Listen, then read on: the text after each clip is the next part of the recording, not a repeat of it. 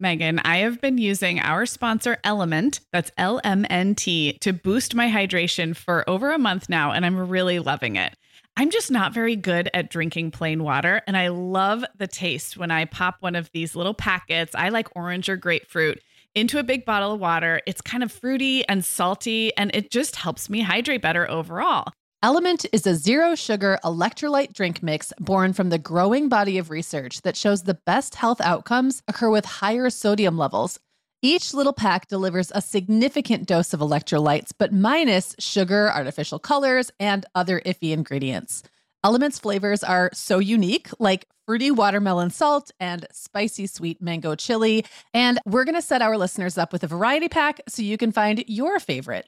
Right. You can receive a free Element sample pack containing 8 flavors with any drink mix purchase when you purchase through our custom link, drinkelement.com/momhour. That's DRINKLMNT/momhour. This is available exclusively through our partnership and is available for both new and returning customers. And if you're an Element insider, you'll have first access to Element Sparkling, a bold can of sparkling electrolyte water. Again, it's drinklmnt.com/momhour. Hi, I'm Sarah. And I'm Megan. We're 2 moms with 8 kids between us, from little to grown. We're in different areas of the country and in different stages of life. But we both know that motherhood's a lot easier when real moms share tips and encouragement. And remind you that it's really all going to be okay. We're not experts. We're parents who've been there. We're not perfect. We're real. Welcome to the Mom Hour. Hi, everyone, and welcome to the Mom Hour. I am Megan Francis here with Sarah Powers. Hi, Sarah. Hey, how are you, Megan? I'm good. We are wrapping up February of 2022, which is incredible, and getting ready to head into March. And we promised we were going to come back and give an update about all of our well-laid plans that we made back in January. So are we ready for this, Sarah? I mean, I'm really glad that, first of all, it's just funny to me. We've been doing this podcast almost 7 years, and still sometimes you think we'd know better? We'd know better. Yeah, you'd think this would have occurred to us before, that we often share some New Year's-y intentions in different forms. Neither of us is super resolutions oriented, but it's always fun to talk about that stuff in January. And so talk about it we do every year. But we've never held ourselves to any kind of accountability to revisit. And there's lots of ways to do this. I know a lot of people reflect back at the very end of the year, but I'm actually really glad that we are doing this now. I think I have a mid-February birthday, and I've always liked that because it feels like a little second wind of okay, the year starts, January happens, and then it's not too late to kind of reframe expectations for the year. And we're still very early in the year. So I'm actually glad we're doing it today. And yeah, we're going to be honest about the things we said in January and whether we've made any progress, whether those are even still our actual intentions. So I'm excited. Yeah.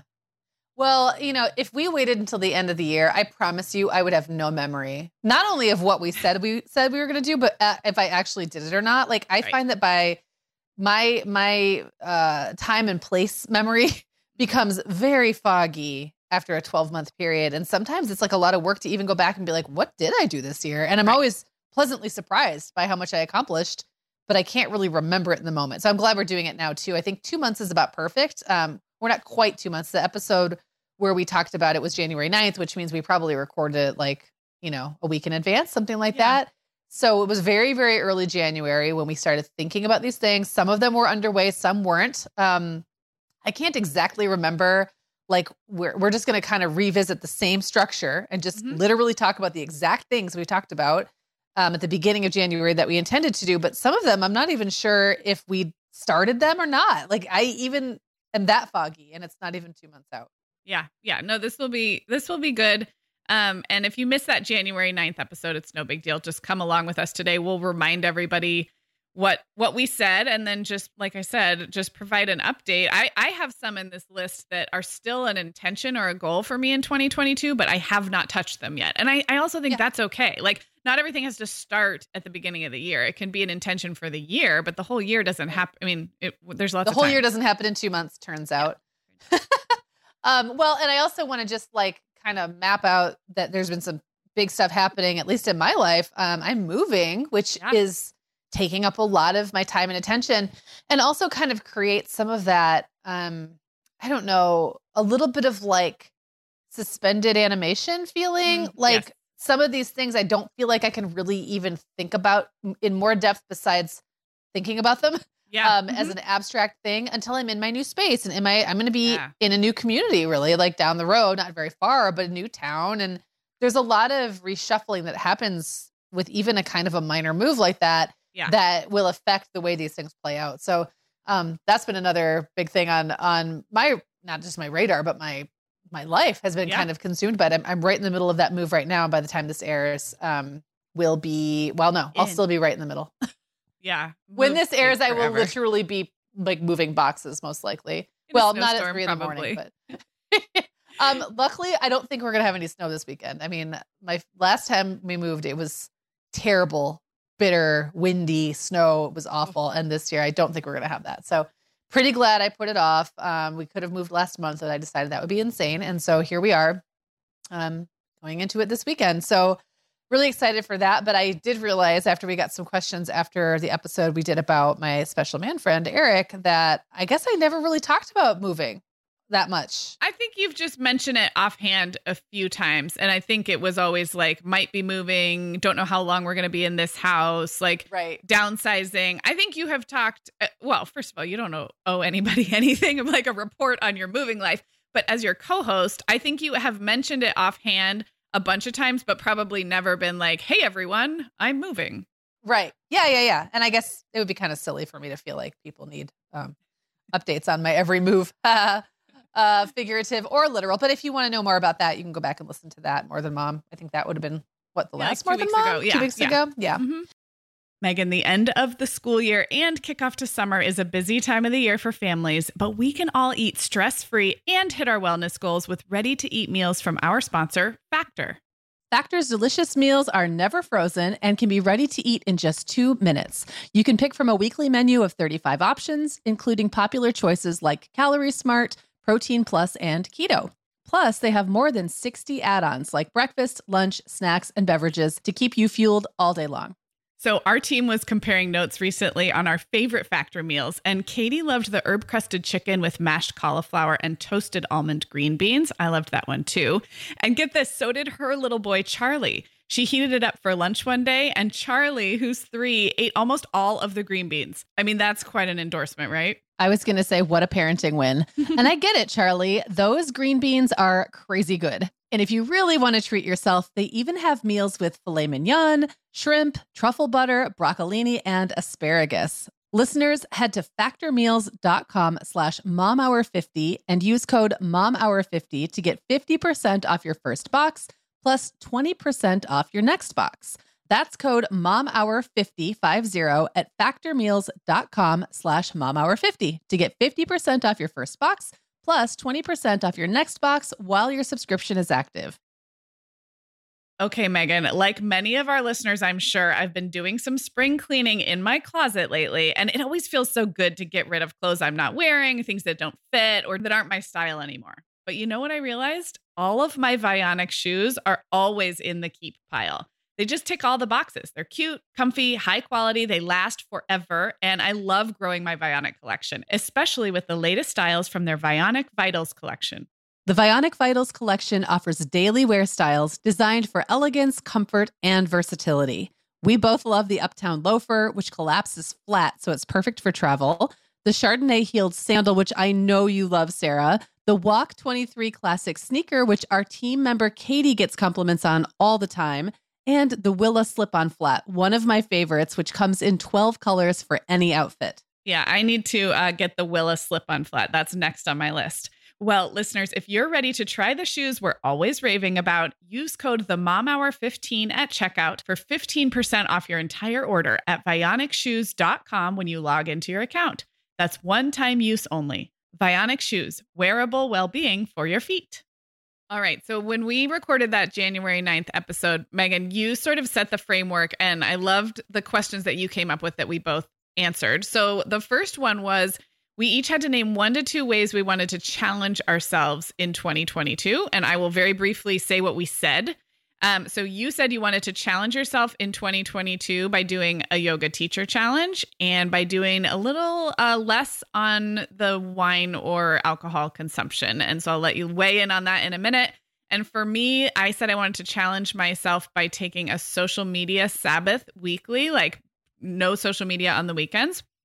And by sticking with therapy longer than my previous couple of stints seeing a therapist had both been about 3 months. I was at about 3 months. So my challenge to myself was just like, keep going in that regard. So do you want to jump in? Like yours were big New Year challenges.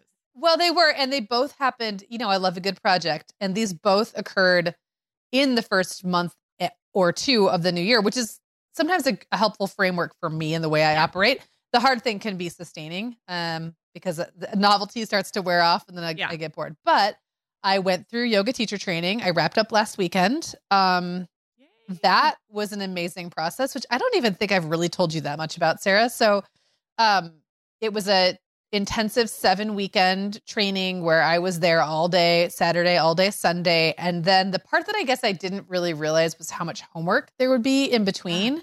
So in addition to being there all day Saturday and all day Sunday, 8 to 4, both days, and that included 2 power yoga classes. So a power yoga on Saturday and a power on Sunday. I don't usually do power. I would say I used to be kind of power yoga averse. Plus other practicing, like you basically were moving most of that time, lots of book work, but also you had to do 3 classes during the week in between. And then there's other like requirements that some of which I won't have wrapped up until like the end of this month. So have to observe some classes, assist other teachers in some classes, things like that. But I passed I got 100%. I know. I was going to say, don't say pass. 100% on my final. Aced your final. I aced my final, which felt pretty good. But Isaac has a deal with the kids where whoever does the best in school, he pays like $100, which I think is super cute. But I want to know if I get in on that. Although Owen already told me he's got 104% in some of his classes. So there's no way. We were not graded in such a way. There was not weighted that I could do that. But anyway, so it was great. Like it was intense, scary at times, but great. I will also say that I got sick and was pretty sick for like 5 days, had COVID exposure. So I had to do 2 of the weekends remotely. I don't think I had COVID. I kept testing negative, but like a whole bunch of people around me all had COVID. So maybe I just never tested positive. So having to do it from home was interesting. Those 2 weekends were not the best. And one whole weekend I was really sick. So I was like propped up in bed, on Zoom, like going, what are we doing? I don't even know what was going on. I barely remember that weekend. And then I also got injured. So turns out I had bursitis in my knee, which is like the most old lady sounding injury one can have. It's just inflammation between I think it can be like in other joints, but I happen to have it in my knee. And for me, it's like a tiny layer of inflammation between like the kneecap and the joint or something. And it hurts so bad. Like you would not believe how much it hurts to put pressure on it, which that happens a lot in yoga. Yeah. And I fell down really hard on the ice about, a week ago, 2 days before the final weekend. So it's just been like weird like setbacks and challenges layered on top of an already really challenging thing. So that was a lot. But if you're curious about anything, I'm happy to share. Well, no, I mean, and I kind of was keeping up with you periodically along the way, but like you said, this would have been an intense, time intensive, emotionally intensive, physically intensive 8 weeks. Was it 8 weeks or 6 weeks of classes? It was like 7. Yeah. It was like 7 weeks. Yeah. Even if nothing else kind of went off the rails, but like you said, and I think so many people can relate to illness, exposure, unexpected, other shoes dropping in January 2022, that I just think it's that much more to be proud of that you just did it anyway. Like you had to show up virtually, you had to show up injured. And I know for you that yoga is that combination of the physical, but also the spiritual. So I assume you had some like revelations during all this too, and lots to think about. Well, yes. I mean, I think for me, I went in with like such, I'm not like a type A type personality. And I'm taking huge air quotes because I really don't like the fact that we feel like we have to put ourselves in one box or the other. I am a pretty relaxed person who can turn into a very type A person when I want to conquer something. Mm-hmm. And then I set my expectations really high. Like I'm going to go in, I'm going to come out on the other side of this 7-week process and I'm going to be physically completely changed. Like, my practice is going to be amazing. My physical stamina is going to be great. I'm going to be doing postures I couldn't do before. I'm going to ace not only am I going to ace all of the tests, but I'm going to be ahead on my homework. And it was kind of a combination. Actually, my practice is better than it's ever been, because I'm doing it more than I ever have. Not because I'm in better physical shape. If anything, I kind of degraded a little bit. Falling apart all over the place. It's falling apart a little bit. I mean, like not being able to put your knee down at all in poses. I mean, that adds a logistical issue during your typical yoga class. I mean, is it too much to share that one day you also had vertigo and some digestive issues? Like, remember that day? You were like, I forgot about the vertigo. The vertigo is such a blip now that it's like because everything else I had it for like 3 days. And because when I got sick, I think I got an inner ear thing. Yeah. So it made me have vertigo for like 3 days. So yeah. So I'm in class, can't put my knee down. Oh, and then my shoulder from like on my right, all of these injuries were on my right. But I think because I was like holding my knee up off the ground a little bit and then overcompensating with my right arm, I got some kind of like little shoulder pain in like the front joint of my shoulder. It wasn't terrible, but it was annoying because I was trying to take the weight in that arm and really couldn't.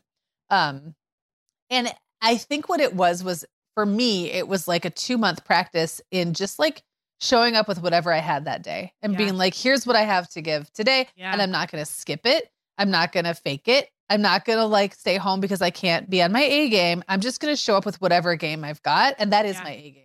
Like today, this is what I have to give. And so much of the like spiritual and self-discovery side about yoga is like, it's not really about what the posture looks like. It's about you practicing the showing up part and like being yourself today. Like, what do you need today? And really honoring that. And that's hard to do when what I really want to be able to do a headstand. Yeah. Yeah. And so I kind of had to I lost 2 full weeks of really being able to fully participate even without the knee. I had already given up on my knee by like January 4th. I was like, well, that knee's dead to me. I'll just put a towel under it. And then I'm like, oh, there goes my shoulder. Oh, I can't roll over. Like I can't hold myself in a twist because I'll fall down. Oops. Now my like whole sacrum hurts because I fell down. So it was truly like a domino of my body falling apart and me having to show up anyway. Yes. And that was the practice. And so yikes, it was a lot. But it was great. It so much. It was great. Yeah. I love it so much. Yeah. Well, can I talk about my social media weekends off? This is just like this was an easy one to start the new year because everybody who knows me knows I'm kind of an upholder. So if I can come up with a little rule or a system for myself, I'm really pretty good at sticking with it. And my trick is that I tend to pick pretty easy things. Like I don't tend to commit to things that are going to be super difficult. So what I said was, I just want to not check social media. And for me, that's mostly Instagram with a side of Twitter. Those would be the 2 I would scroll on my phone at all from about after school on Friday all the way through Monday morning. Reason being is that I have plenty of time to play on social media during the week. It's part of my work. It's part of my entertainment. And I just thought weekends, I'm not using it productively on the weekends. I was using it for mindless scrolling, which we all know like doesn't add a lot to your experience of life. It tends to distract or take away.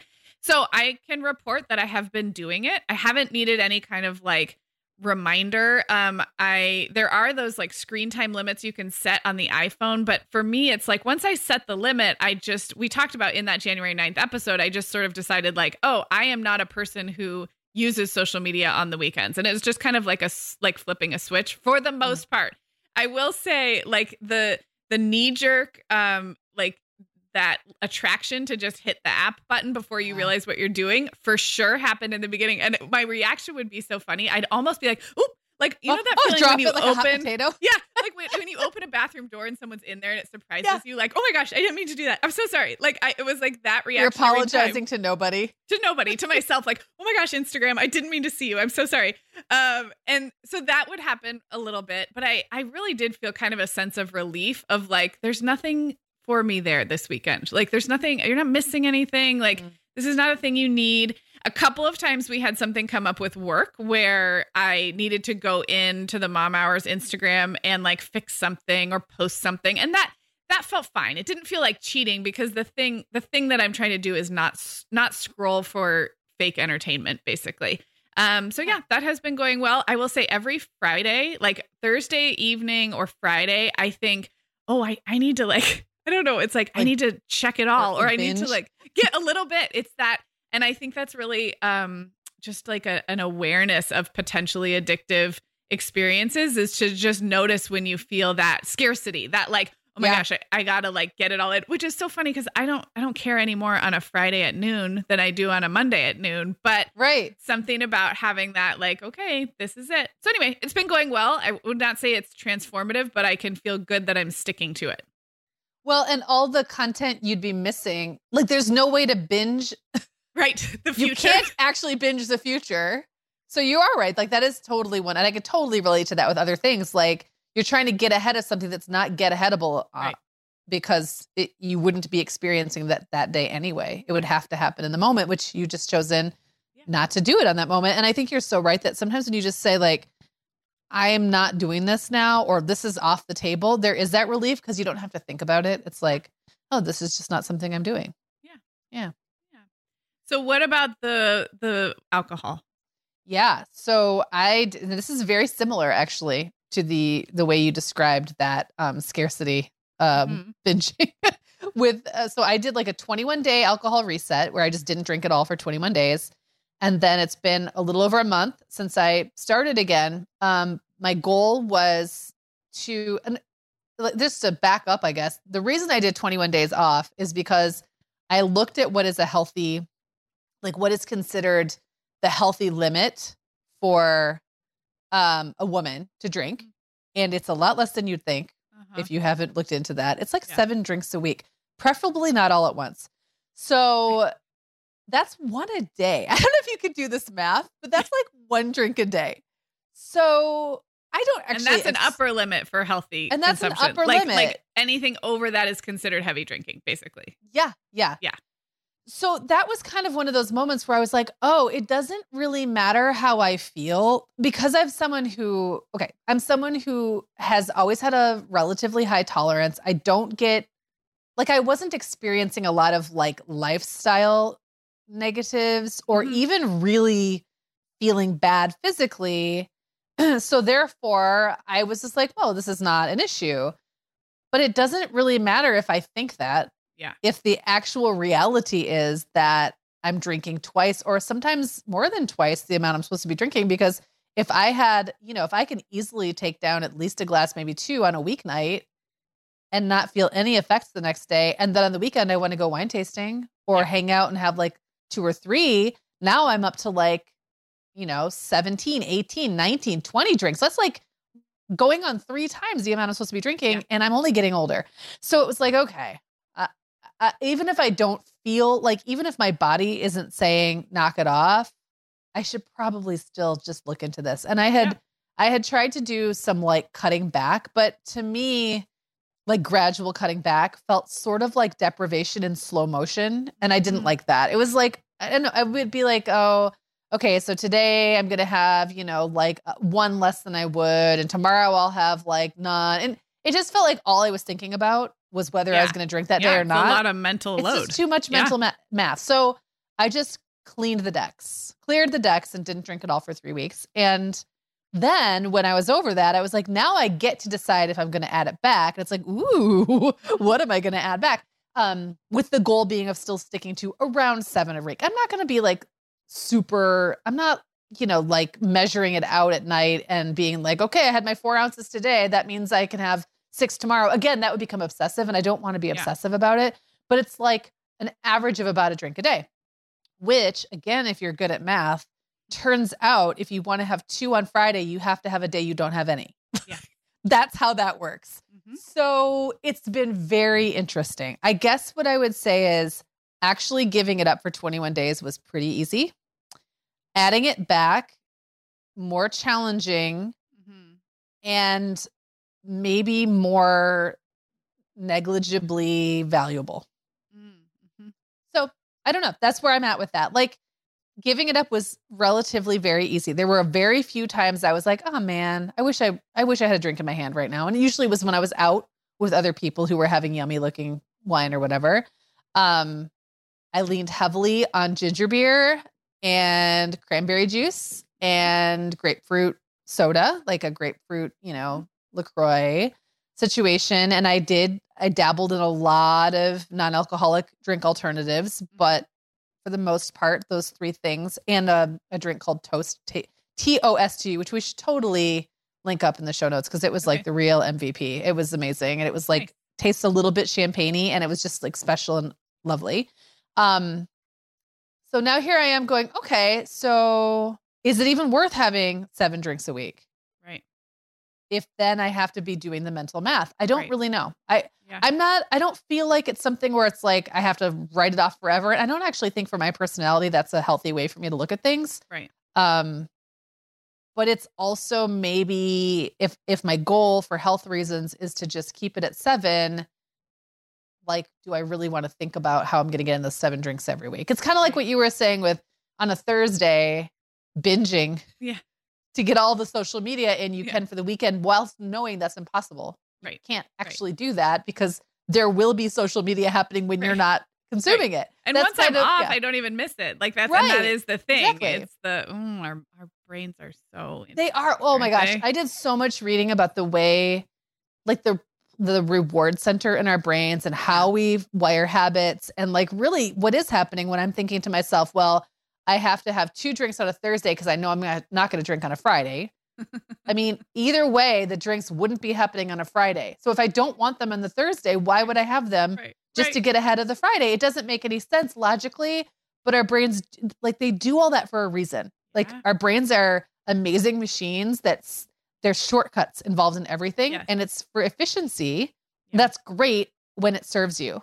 Right. And not so great when it doesn't. And that's all I'll say about that for now. I just read a really powerful quote about the brain and I'm not going to remember where. It might have been in a podcast, but it was that I think it was listening to a Martha Beck interview, but I think it was her who said our brains were designed to keep us alive, not to make us happy. So like you reach a point where like that fight or flight, all the things we know about like the reward center, the pain centers, like all those things we know about the brain is like it's operating as a method of survival and keeping you alive, which is not the same thing as living a happy, fulfilled life. So it's like, it's a good servant, a poor master, that kind of thing. Yeah. I think if nothing else, if there's a habit that you feel weird about, or even just wonder if you should or question it, just reading about the science of what's going on in your brain to me was like game changing. Cause then I was like, oh, it's not me. It's not like I'm not just weak or like I just, or are greedy or whatever, like whatever words we'd like to apply to ourselves when we feel like we want to give into indulgences. It was like, no, this is how my brain was made to work. Yeah. And I have the power to circumvent some of this wiring if I know why I'm doing it and what I'm doing it, what I'm doing. So anyway, it was a great experiment. I'm really glad I did it. I don't know exactly what's going to happen. I'm leaving that kind of open. But right now, my goal is just to keep it to a medically healthy level, even if I'm not super happy about it all the time. And at some point, I have a feeling I'm just going to be like, it's not worth it. It's not worth the mental energy trying to keep myself at that level because your brain doesn't really want you to stay at that level either. Like your brain doesn't really want you to have 1 drink a day. Kind of wants you to have like 4. So it's like you're constantly doing that battle, right? With like all the pleasure centers and all that. And I could go on and on and on, and I won't. But I'm totally not anti-alcohol or anything like that. I'm just going, okay, at this point in my life, what serves me best? And I don't know. Yes. I think the tagline for the January episode we did was gently with curiosity. Yes. Like looking at our intentions. So I think that's how you're approaching it. Gently with curiosity. I also want to point people to your Instagram because I think you posted once a day your thoughts. I did during that 21 days. Yep. So people interested in that. Well, we can wrap up this. I can just report that, yes, I am still seeing my therapist every Well, good. Then you did week. it. Yeah, then I did check it. that one off. Yeah, exactly. So Nice. all right. Well, we also looked at 1 to 2 ways that we wanted to back off or relieve stress this year. So not challenge ourselves, but actually unchallenge ourselves. And I can go first on this one. I think we each just did one. I said I wanted to back off the pressure of how I read for pleasure, because sometimes I can get real into like how many books I've read or what's next in the queue, and tracking my reading, which can be motivating for people. But I said, I want to read like Megan reads, like you read, which is just like pick up a book, read. If you want to read, read. If you don't. Like switch books midstream, all these things that I never do. And you said you were going to release some pressure about your diet and the way you eat. And so we can each report back on that. I will just briefly say that reading is going well. My Kindle has made a big difference. I think I had just gotten the Kindle when we recorded that. I have read 2 total books this year, and I just started a 3rd, and I'm just trying to take it with a lighter touch. Like, what do I feel like reading? I read a little bit at night before bed. I read a little bit in the morning, usually most days, but I had a lot of attachment before to like what kind of a reader I am. And I put a lot of pressure to like have my morning time. That's when I read. But then, okay, if I needed to work in the morning, then I would feel bad about not reading. And then I feel bad about it. Then I don't do it for 2 months. And then I'm like, well, I'm not really a reader at all. You know, you get the picture. So treating reading with a lighter touch is going well. And I have been reading this year. I love it. Well, then good for you. And I agree that Kindle makes a huge difference. It really does. As much as I love a paper book, man, there's something about being able to like reach out in bed in the dark and just grab your Kindle and just be like, brap, brap, brap, just click, click, click. And there you are in a book, and you can easily switch. I also feel like it feels less skipping between books, like not finishing a book feels less on a Kindle. It feels like less of a rejection of the book somehow. Oh, yeah. Maybe. Because you're just clicking over to a different book, and you can always go back. You might never, though. It'll just get buried, but you'll kind of forget. It's not the same as having a physical book like on your bedstand taunting you. Yes, I agree with that. And I have to say one other funny thing that's a very big difference with the Kindle is I realize that I get a lot of satisfaction and motivation with progress with reading. So I might pick a big book, and I get so motivated when I'm like at the halfway point or the 3/4 point. And I read a lot of nonfiction. So I'll even do the thing where I look at how long the index and glossary and whatever, like, you know, the supplemental stuff in the back. I will actually look at how much that is, because I want to know what the actual end to this book is, right? Like it says it's 250 pages, but really there's like 60 pages of index in the back. So like, ooh, goody, I'm actually closer to the end than I think. Well, that's really hard in a Kindle. It can tell you your percentage complete, or it can tell you what page you're on, but you don't have the physical sense for your progress. And it's probably good and bad, actually, for me. But just yesterday, I finished a book that I thought I was like 70% done with. And I started, like, the author was Digital Minimalism by Cal Newport. And he's like wrapping up. And I'm like, I think this book is ending. But the percentage tells me I'm at like 70%. And it was this really weird, like a little bit of euphoria, because I was like, hot dang, I'm done with this book. I finished this. I thought I had like 50 pages left. And it was because it had a lot of notes and appendices. Yeah. Yes. So it's just different. Love it. Okay, that's hilarious. Yeah. Well, but on the flip side, I have been disappointed when it's like a novel that I'm really into, and I'm like, oh, I still have so much more time for the story to develop, and I'm like, wait, what? I know, it's over. Yeah, there's an emotionality to knowing where you are in a story, for sure, that I still have not found that replicated in the Kindle. Even if I can look down and see that I'm 62% of the way through, that physical like journey you take with a story is not quite the same. So it's not the same, but it has so many upsides, as you say. So right. All right. Well, with food, you know, I think what I was mentioning in our last episode was that I have fallen prey to illogical feelings about food that I wouldn't have thought I would. It doesn't seem like me, but we're all inundated with messages about food and like good foods, bad foods, what's an inflammatory food, what's not, you know, all that stuff that we're kind of awash in all the time. And I think I just kind of decided that this year I'm truly going to try to eat intuitively, which is a hard thing to do, especially because I kind of feel like, again, I'm in this phase, I'm almost 45 now. I'm really needing to hit certain nutritional marks. Like, and I know that's important. I know that there's like a certain amount of protein I need to feel good, and a certain amount of like fiber I need to feel good. And I want to hit those marks without stressing about how I'm getting them into my body. Without it becoming control and another like mental. Exactly. Yeah. And without feeling like that means I have to only eat certain food types or only from certain food groups and get rid of the rest.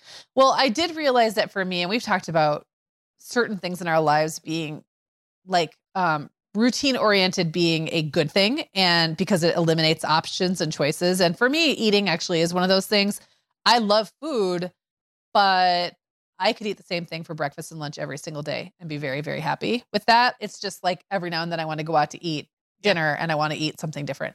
So I just kind of leaned in on that, and I got really into oatmeal. And I just decided to make my oatmeal do as much of the heavy lifting every day that I can. Yeah. And so I bought a rice cooker, and I think maybe we talked about this a little bit. Well, I know you and I have. No, maybe I think not on the podcast. You and I talked extensively about it, I think, privately. Okay. I I've talked to a lot of people about my oatmeal. So I had bought a rice cooker, really pretty much just to make steel cut oats in it, not really to make rice, although my kids love it for the rice. I really use it to make oatmeal every single day. And so every single day I have a bowl of steel cut oats around 10 a.m. And that's my first meal of the day. Sometimes it's more like 11, depends on how the day is going. And I load it up. So it's got like hemp hearts and chia seeds and a scoop of protein collagen powder. And it's got like everything I need. Like and a warm smoothie. It is. It's like a warm smoothie. Yeah. Yeah. And I love it. Like I love the taste of oatmeal. It's been one of my favorite foods since I was a little kid. And I kind of just didn't eat it for a long time. But then I thought, well, if I just have this one bowl of oatmeal and it's got so much stuff going for it, then the rest of the day I can kind of be like, okay, my dinner is just gonna be kind of normal. I'll have a smoothie at some point, like whatever. And then I just feel like I've done the thing I need to do early, and it just gets me through the day. I also was laboring under the belief that like oatmeal created like huge blood sugar spikes, but I don't think like the real old fashioned oatmeal does not. I think it's the packaged stuff with all the sugar in it, the quick cook stuff. So anyway, my kids will not stop talking about my oatmeal problem. And Owen, I think, is actually very concerned for me. He one day was like, Mom, you have to stop talking about oatmeal.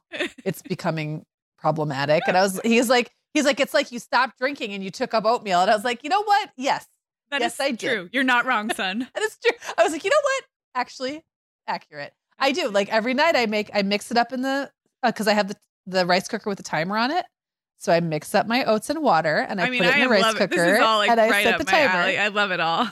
I set the timer, and in the morning, whenever I've decided is going to be oatmeal time, it's there waiting for me, and it's like perfect. I love it so much. What is the liquid you are using? I'm just curious. I just use water. Okay. Yeah, and I put once it's done, I just put a little bit of salt, oatmeal, and water, and then in the morning, once it's cooked, I add all the other stuff that I mentioned. I usually also add dried cranberries and a splash of cream. Okay. I didn't know if there was like that splash of something like another, like a milk. I love a milk. Yeah. And oatmeal. I think you can sub out the water for milk, but I don't know how that would work if you're leaving it overnight in the cooker. So I didn't do that. Yeah. But it's plenty creamy, and it's not gummy the way like crock-pot oats get sometimes. Yeah. It's not that gummy gross. It's perfect. Yeah. Absolutely. You are very close to selling me on a rice cooker, and I've resisted for years. And now listeners know like 100 people tell me I need a rice cooker. But you do. Okay. Well, you need this rice cooker, this particular one. You've influenced me. Okay, Megan. Well, over here at the Mom Hour, we are big fans of our sponsor, Our Place. In fact, you, me, and our team member, Katie, were all comparing notes on our favorite product.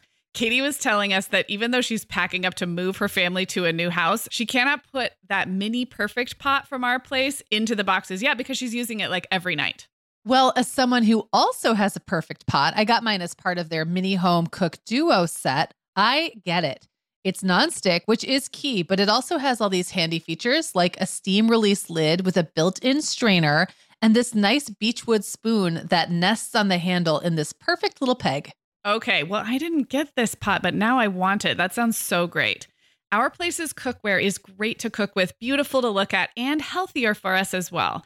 All of Our Place's products are made without PFAS, also known as forever chemicals. In addition to their cookware and tableware, Our Place is also making waves with their Wonder Oven, the most stylish all-in-one air fryer and toaster oven. Again, free from the forever chemicals found in many of those air fryers. Listeners, Our Place offers a 100-day trial with free shipping and returns, and we've got a great deal for you. Go to FromOurPlace.com and enter the code MOMHOUR at checkout to receive 10% off site-wide. That's FromOurPlace.com, code MOMHOUR. Sarah, our sponsor, Hiya Health, makes a kid's daily multivitamin that parents can feel great about giving their kids because they have no added sugars or dyes. And our kids who have tried Hiya vitamins have loved them, which is important, right? Because what good is a bottle of vitamins that your kid won't take? Hiya was founded by two dads who didn't like the ingredients label on some of the popular children's vitamins they were seeing on store shelves, so they got to work developing a formula that would help fill the most common nutrient gaps in modern kids' diets. Hiya's Chewable Kids Vitamin is made with a blend of 12 organic fruits and vegetables and then supercharged with 15 essential vitamins and minerals. They're also vegan, dairy-free, allergy-free, gelatin-free, and nut-free. Hiya manufactures their vitamins right here in the USA with globally sourced ingredients, and then they ship their chewable vitamins directly to your door on a pediatrician recommended schedule. We've worked out a special deal with Hiya for their best-selling children's vitamin. You're going to get 50% off your first order. To claim this deal, go to hiyahealth.com/momhour. This deal's not available on their regular website. Go to hiyahealth.com/momhour and get your kids the full body nourishment they need to grow into healthy adults. Okay, so Sarah, on January 9th, we each shared one or two ways that we both want to invest in ourselves this year. So mine were literally investing, like financially. And the way I phrased it was doing a lot of frivolous beauty and wellness stuff. Mm-hmm. And then you had a health-focused area, which I'm going to guess we've probably both seen a little less progress in these areas than others, because these are the kinds of things that it's like investing takes time. And it's like an ongoing thing. But I guess I'll start and just talk about the literal investing. Sure. I haven't made much headway with this because, again, that's not the kind of thing you don't like at the beginning of the year go, here's a pot of cash. Right. And I shall invest it. But I have made some like really strategic business investments this year. Like I've invested a little bit in branding for my personal site and Instagram. I've hired some more consistent help for projects I've been working on outside of the Mom Hour, things that I just need help with that I tend to put off to the last minute. And then I'm like, man, this is such a drag. And if I had just had help the whole time, it wouldn't have been a drag. Also, the house that I'm moving into is sort of like an investment property where Eric and I are like investing in property together that I'm going to live in.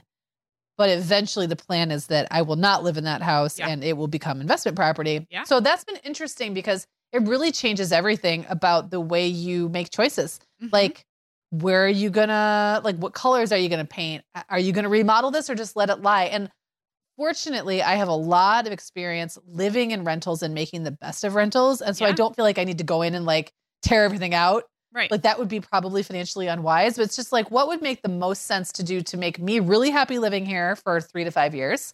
And then easy to rent out in the future or Airbnb without investing so much in it that we don't get it back. So it's like I'm living in it, but it's also truly an investment in a way that I think when something's just going to be your personal residence, you don't think of it that way necessarily. Well, it's a different way of thinking about the future. You are at a stage of life where you can see empty nest in like a number of years. And you, that word investment, at least for me, really does call to mind like behaviors now for gains later. And that is a different way of thinking, whether it's money or house or education or, you know, silly little things. So it does sound like a mindset shift.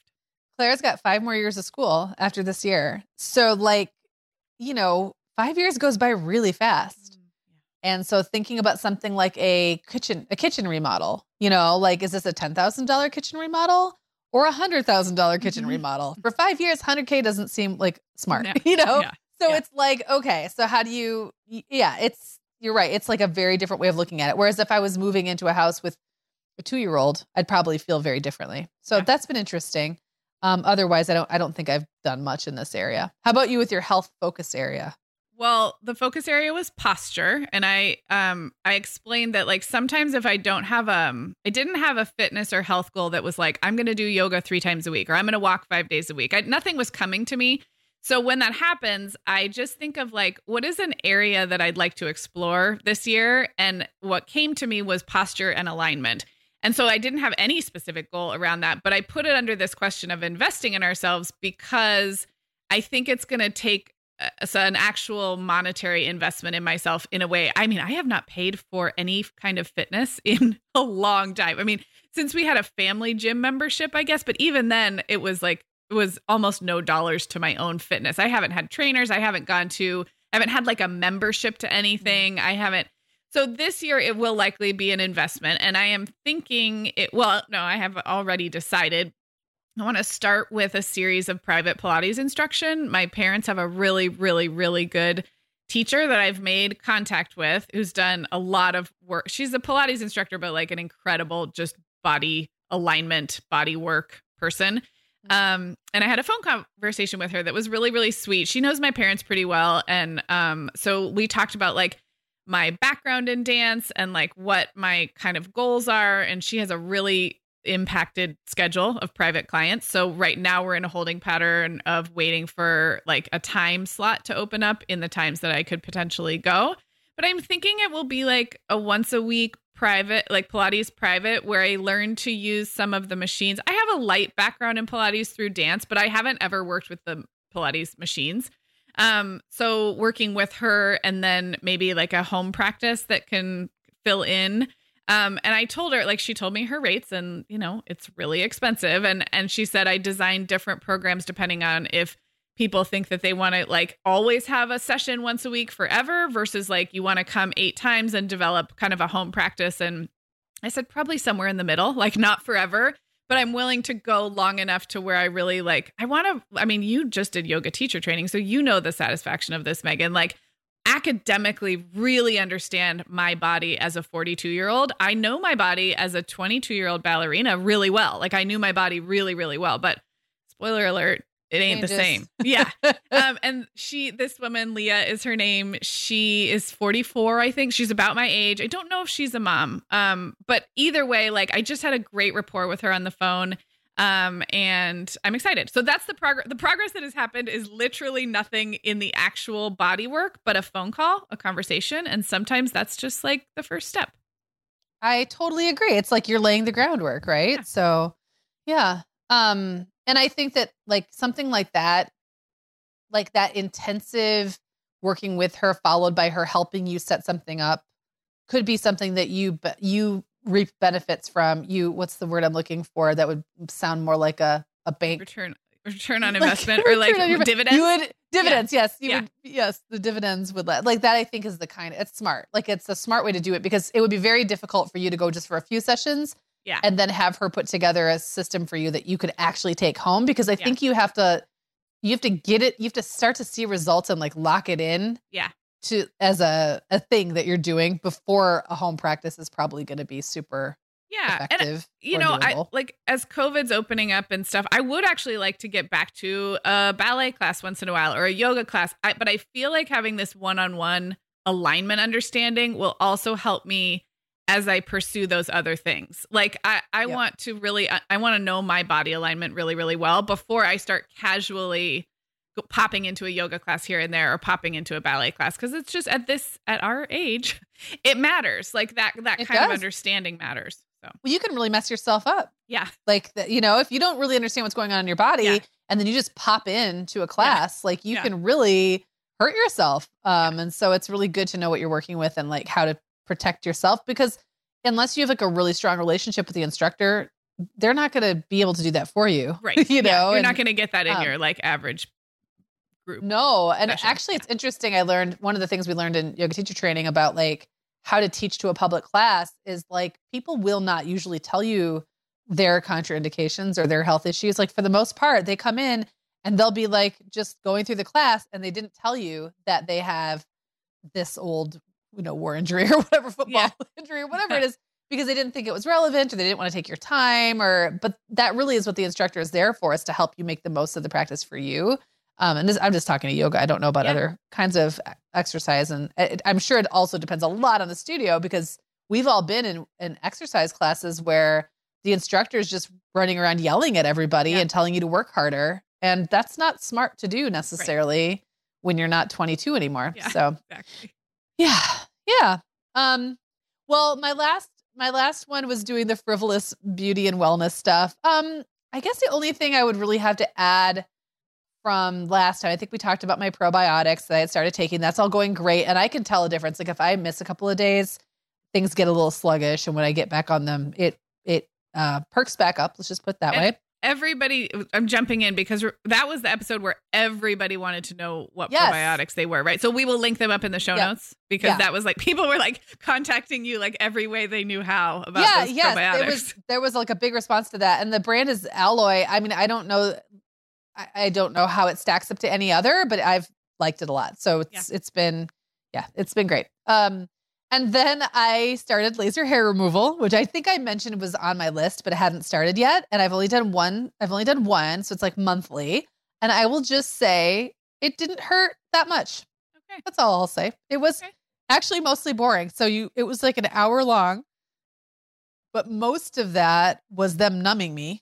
Mm-hmm. They just put like a numbing cream and I just sat there and played on my phone, and they came back and numbed me again. I played on my phone. It's just a cream. And then she came in and did my bikini area and my armpits. And I think the whole treatment was done in 4 minutes. Oh, wow. Okay. Interesting. So, I mean, it didn't feel good. Right. But it was okay. It was fine. Yeah. So I started that. Okay. Good investments. All right. Yeah. Good investments. Okay. Well, we can stop talking about ourselves for a minute. Except we're still talking about ourselves. And the final question that we had was a way or a few ways that we want to invest in others or our communities this year. And Sarah, you had some really specific ones. You wanted to talk about foster kittens and an education foundation, local educational foundation. And then I just said I wanted to find a meaningful way to give back. And I had a whole long rant about what that meant to me. Not even a rant, just like I don't know, rambling conversation about what that meant to me. But Sarah, you go first. Have you made any headway with either of those things? No, not at all. I have thought about the fostering kittens. I'm like more committed than ever to acquiring a cat this year. And I have like this very specific vision for fostering kittens first and keeping at least one of them. Because I've always wanted to foster kittens. And I think if we adopt a cat, like let's say I went to a shelter and adopted a cat just the regular way, like go to the shelter and find a cat, then I'm less likely to be able to foster down the road, because an existing cat is not going to be as thrilled with, a rando litter of kittens coming in. So I want to do one before the other. And that is still the plan. And kitten season in Southern California is like March, April, May. There's usually a lot of litters who need help. My latest thinking is I would actually really like to foster the pregnant mama cat and do that whole thing. And then usually the foster organization helps, they help facilitate finding homes for everybody, but I would like to adopt one of the kittens. So no, I have not done a single thing except continue to want to do that. I think a next step is to get my name on the local. I'm on the list for a foster organization, but they do mostly dogs and they just occasionally do cats. And I think there's another one I need to get signed up with that does a lot of kittens in the spring. And then I have not done a single thing with the other things I mentioned, which had to do with like local educational initiatives in my town. Not done a single thing yet this year. So well, that's okay, because again, it's only February, right? So we do have the whole year. And mine was so vague. Well, first of all, I can't wait to get your kittens, and I can't wait to decide which one you're going to keep, because that I feel like will be the most fun decision ever. And like, I'm curious if your kids will have disagreement about which one you should keep. It'll be all up to mom. I don't know. I like this for you. I like this journey for you, Sarah. I was so vague about like what that meant to me. And I feel like this idea of just giving back in some meaningful way, like I felt like I was just opening that up to the universe, going like, okay, what is that thing going to be? And I haven't really made specific headway. I will say, I do think this move is going to simplify my life a lot. And I've also been making headway towards simplifying other parts of my life, my work schedule, things like that. So that is one way of laying groundwork, right? And then the other thing is I didn't go into yoga teacher training with any real intention to teach. In fact, I kind of was like, no, I don't think that's something I want to do. I just want to do this for me. I want to learn more about my body and how this practice works and all that. But I'm sure this is how they get you. One of the things we had to do was teach in an impromptu way. So like jump up and teach for 20 minutes, jump up and teach for 30 minutes, jump up and teach for an hour without a lot of warning. And I really liked it. And I was naturally better at it than I thought that I would be. I thought that I just would be like very forgetful. I'm not super spatially aware. Sarah, that's something you and I share. So like remembering which leg people are on or being able to cue them when you're mirror, like that's hard. Yeah. But that didn't really matter that much because I didn't find that was the part that I really related to about the process anyway. It was more like the personal development side and like theming the class and like kind of leading in that way was really rewarding. And I think that all of my injuries really kind of taught me. It was like they were rotating around my body. Like it was like one thing's wrong. Now the other thing's wrong. Now something else is wrong. Most of them very transient. So it was just interesting. I'm like, so what am I supposed to be learning from this? And I think for me, being able to because I didn't come into yoga as like a super fitness oriented person. I'm not like an athlete. And that's where a lot of people come in. They come in because they want the movement. And then the other stuff is like where they learn. And for me, it was like the reverse. Like I wanted the personal development, spiritual stuff. And then, okay, I'll learn this yoga movement practice. That's great too. So I would love to be able to in some way take it to people who maybe a typical class isn't for them because they have something going on with their body and they don't feel like they fit or they can't keep up or a public class just isn't the right setting for them to be able to figure out how to make their bodies work with that. So something about that is like just rattling around in my head and I have no idea what that's going to look like, but it's in there. The seed has been planted. I love that so much. And when you shared that with me privately, like the first time that you were like tapped to teach and like you weren't expecting it. And, you said like, I think I actually did a pretty good job.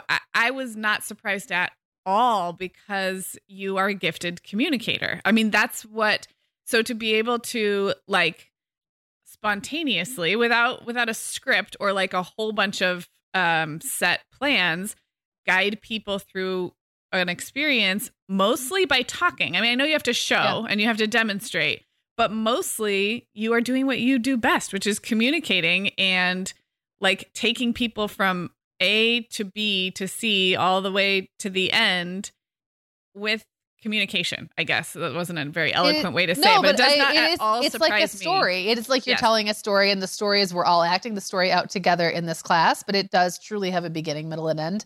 And that's the part that I think resonated the most and surprised me the most. Yeah. I'd been to so many classes and just never knew that that's what was happening.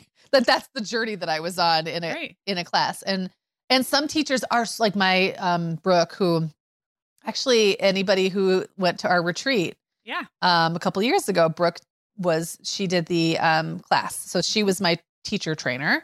Yeah. And she comes from a very like kinesthetic background. So it's very like understanding the muscle systems, the skeletal system, all those things. But I don't have to be Brooke. Like I finally realized like I can have my own method or my own way of doing this where I don't have to, she's amazing, but I can be amazing in my own way. I don't have to try to fit myself into that box because there's lots of ways to go about it. And so anyway, I think that it just was a pleasant surprise. I didn't see that coming, but it was a happy accident, I suppose. In addition to all of my unhappy accidents, like falling down and having no functionality in your body. Exactly. I'm also laughing because this last question was supposed to be ways that we're investing in others or our communities, and we both just for sure talked about ourselves. Like no. I need like a therapy, like cat. A palate cleanser. Like I need an emotional support kitten, and you somehow brought it. You just brought it back to how good you are at teaching yoga. Well, I brought it back to how good I would. How about this? I would like to positively impact other people by like being good at teaching yoga. And how about you would like to rescue some kittens and by being the good? Cutest one. By only the cutest one that's like the one that's also the cutest or that has the best personality. How about that? And it's mostly just for my own, emotional support. Well, okay, let's go give some money. Then we'll feel we're evolving. Oh we are. And, I think that like altruism is one thing, but it always has the best altruism has a personal, you do have a personal tie to it because that's what makes it meaningful to you. Yeah. So absolutely. Go get all the cute kittens, Sarah. Go get the kittens. Kitten season is coming. I will keep everyone posted. Okay, well, it is time to wrap. I'm really glad we did this selfishly since it's all about us, but hopefully you listening had time to reflect on where you are with your 2022 goals or objectives or your word of the year. You can always send us an email, hello@themomhour.com, and just kind of share your thoughts or find us on social, leave a comment. We love to hear from you. A couple things to mention. So we have a really, really great piece on the blog this week. I'm so thankful to Jennifer on our team for putting this together. Megan, I was thinking about you as I read it because the title of the blog post is How to Start a Freelance Career Without Spending Money. And Jennifer talks about how there's a lot of appeal to like at-home moms or people who are thinking about a workplace transition and like some gimmicky ways to like start a business from home and And she really built her freelance business without needing to do much upfront investment. And she talks about how she did it, why she did it, what works. It's like a really, really practical post. And I think it can apply. Jennifer is a freelance copywriter, but it can apply even if you are thinking of going freelance with a totally different skill or something that you offer. So that one is great. It is on the blog and I will link it up in the show notes. And then Megan, we're right in between our Pandemic Babies series. Do you want to talk a little bit about that? Yeah. So if you didn't hear the first Pandemic Babies episode, I would definitely recommend going and listening to that one first. But basically we are talking to a group of moms from our contributor team, mostly, who had babies during the pandemic. Many of those babies now are no longer little babies. They are toddlers. And just like the first episode was really about how the babyhood experience was different. So things like them not maybe being around other people as much and things like that. And then this next installment, I guess, in the series is about the motherhood experience. So this one's like this kind of raw at times. Just like really how much of that motherhood experience revolves around the community and rituals and things that we're used to that were not available to moms who were having babies during the last 2 years and how hard that could be at times. But it's also very hopeful and happy. And I think that it just was really good. It's really a great series. And if you haven't heard the first one, listen to that now. Yeah. And then listen to the second one that's coming out on Tuesday. I think you're going to love it. Yeah, I think you will too. All right, everybody. Thanks for joining us today, and we will talk to you soon. Guess what, Megan? Over 10,000 teens are already using our sponsor, Erica, to help them unplug. That is amazing. Erica, that's Erica with a K, is the social media health app for teens that gives them the tools to unplug whenever they need to for improved health, study focus, sleep, and daily balance. It's so cool how this works to hide distracting apps from your phone at the touch of a button, keeping them out of sight and out of mind without deleting your data. Yeah, teens really get that social media comes with risks, including addiction, and Erica helps them build healthy habits and self-regulation that will benefit them their whole lives. Tell your teens about Erica and save 20% on the Erica family plan with promo code TheMomHour. Go to erica.app and search for plans. That's Erica with a K, ERIKA.app, and use code TheMomHour to save 20%. Sarah, I have been having just the best time making my new podcast, The Teas Made. I launched back in November, and so far I've covered topics like staying warm on cold winter walks, nurturing creativity, how to be a great host, and even Nordic secrets to loving winter. Well, I am fan number one of The Teas Made. It's got such a cozy vibe, and it seems like you've really hit your stride in covering topics like wellness, self-care, comforting rituals and routines, and home and family life. Just look for The Teas Made with Megan Francis wherever you get your podcasts, or head to theteasmade.com to find all the episodes.